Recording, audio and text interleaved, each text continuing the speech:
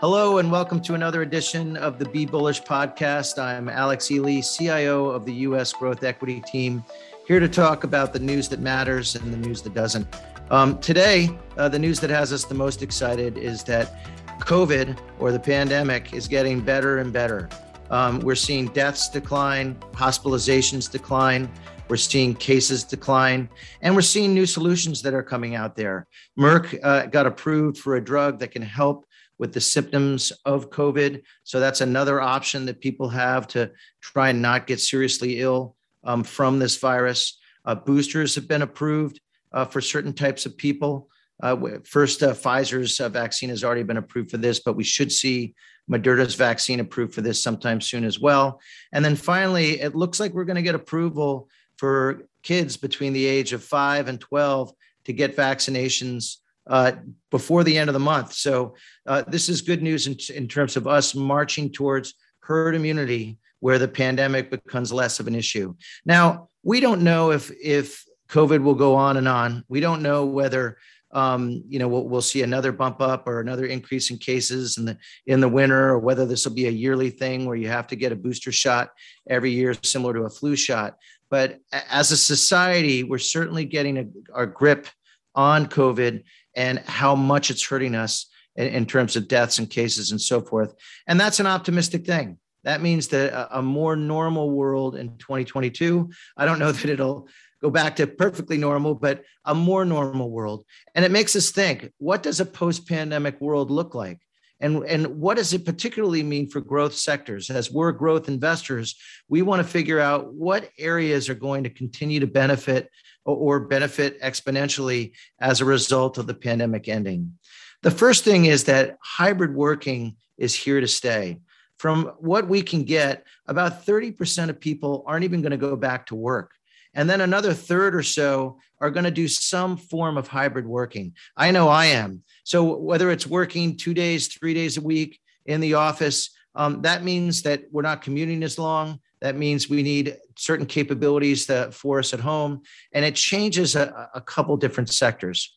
First off, in respect to technology, this can be really good for software as a service. And you can see it in your email box every week. There's Labor Lights software as a service emails that are going out to you about HR, about your pension or 401k, about training or compliance, about telco capabilities or alerts.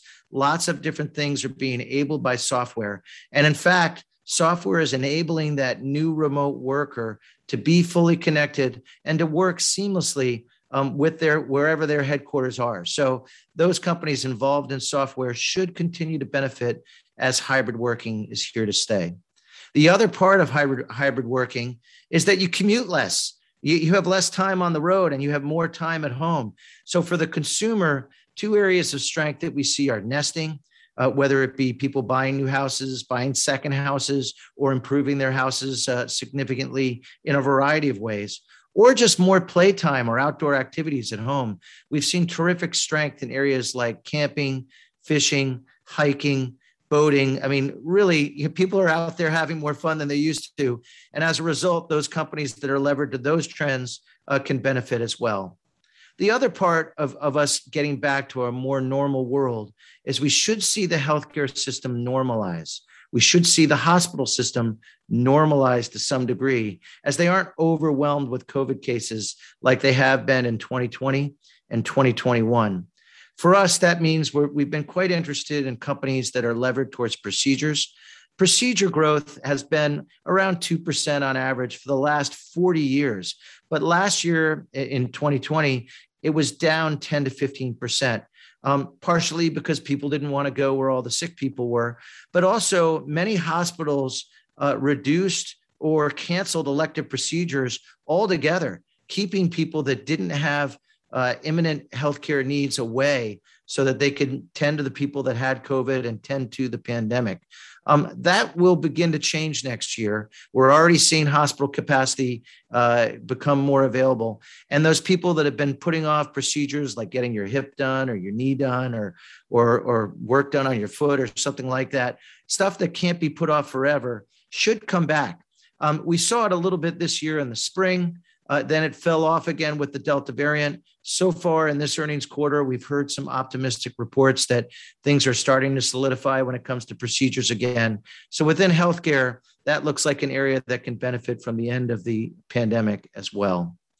Okay, in other news and things that we get asked about a lot, we get asked a lot about inflation and what that means for interest rates down the line. Certainly, there's some inflation in our system. We've particularly seen it in areas like labor, particularly for services labor, whether that be in restaurants or hotels or things like that. There's a lot of different industries that just can't hire enough people, and that's made really the low end of salaries increase, which I actually think is a good thing.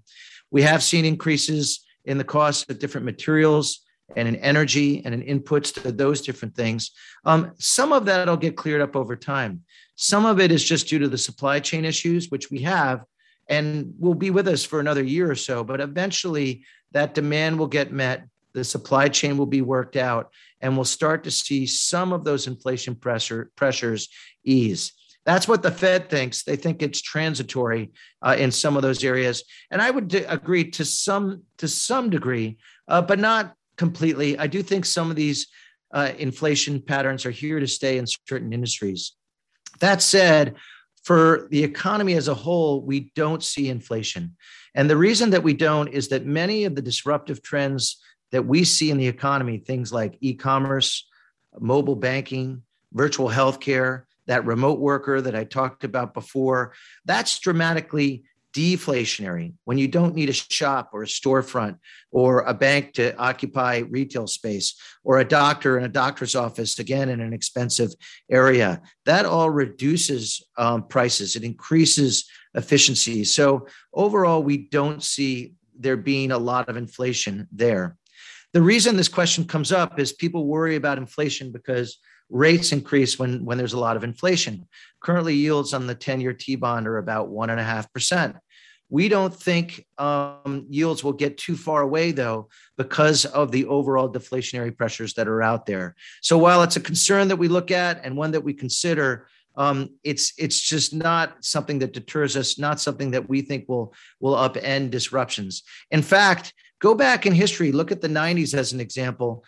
In the mid 90s, we saw a couple of the worst years ever for in terms of interest rates increasing. And in spite of that, we saw equities do fine. So while it is something that people talk about, we don't think rates or and inflation will be an issue that's with us going forward for the next couple of years. The other part that people talk about is the rotation, the movement from growth to value. 2020 was one of the best years ever for pure growth names, and 2021 has been one of the best years ever for pure value names. And that's really just an aftershock of the pandemic. We think that these rotations will begin to slow. We think that the rotation from growth to value is mostly over. And as we go into next year, we're really expecting a more normalized year. That means instead of lots and lots of companies having huge increases in revenue like we saw this year, we have a normal world where revenue increases are more along the lines of what the growth in GDP is. 2, 3, 4, 5%. And in that world, growth companies could be in a good position because growth will become scarce again. And that's a big change. Okay, finally off to our subject of today, sustainability in investing and what it means. We believe that growth investing is in a better position than value investing when it comes to sustainability. What we particularly look at are the carbon intensity numbers that we get from MSCI Research. They're a very reputable firm in terms of giving different environmental indicators. And we look at carbon intensity because this is a real number. This isn't a perceived number. This is actually what the businesses that are out there, what they produce, what service they have, and the carbon intensity that we have. When MSCI looks at the Russell Small Cap Growth Index versus the Russell Small Cap Value Index, they're showing that the growth index has 61% less carbon intensity than the value index. That's a lot. And we think it's important for environmentally sensitive investors to know that. If you look at what MSCI research thinks about the Russell Large Cap Growth Index versus the Russell Large Cap Value Index, the numbers are even greater.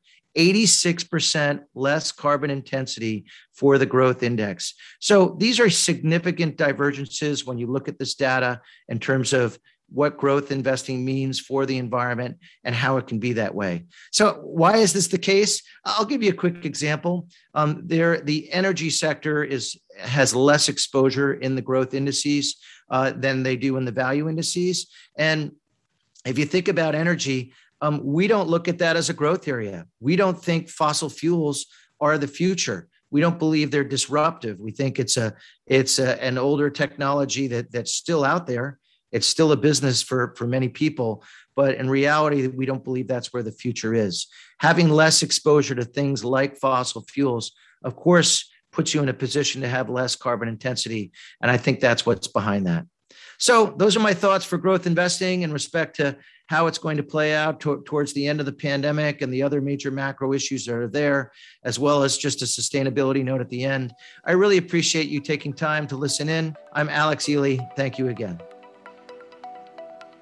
This recording is intended for financial professionals and institutional investors only. This is not intended for use with the general public. The views expressed in this podcast represent those of the speaker and are subject to change. Nothing presented should be construed as a recommendation to purchase or sell any security or follow any investment technique or strategy, and does not constitute advice, an advertisement, an invitation, a confirmation, an offer, or a solicitation to engage in any investment activity or an offer of any banking or financial service. Throughout this presentation, various securities and companies are referenced. Examples given are for illustrative purposes only and were not chosen based on performance. This is not a recommendation to buy or sell any security. Investing involves risk, including the possible loss of principal. All examples herein are for illustrative purposes only, and there can be no assurance that any particular investment objectives will be realized or any investment strategy seeking to achieve such objective will be successful. Past performance is not a reliable indication of future performance. Before acting on any information, you should consider the appropriateness of it with regard to your particular objectives, financial situation, and needs, and seek advice. No representation or warranty, expressed or implied, is made as to the accuracy or completeness of the information, opinions, and conclusions presented. In preparing this recording, reliance has been placed without independent verification on the accuracy and the completeness of all information available from external sources. Macquarie Asset Management is the marketing name for the asset management division of Macquarie Group. Investment products and advisory services are distributed and offered by and referred through affiliates, which include Delaware Distributors LP, a registered broker-dealer and member of the Financial Industry Regulatory Authority, and Macquarie Investment Management Business Trust, a Securities and Exchange Commission registered investment advisor. Investment advisory services are provided by a series of Macquarie Investment Management Business Trusts. Other than Macquarie Bank Limited, none of the entities noted in this podcast are authorized deposit-taking institutions for the purposes of the Banking Act of 1959 from the Commonwealth of Australia. The obligations of these entities do not represent deposits or other liabilities of Macquarie Bank Limited. Macquarie Bank Limited does not guarantee or otherwise provide assurance in respect of the obligations of these entities unless noted otherwise.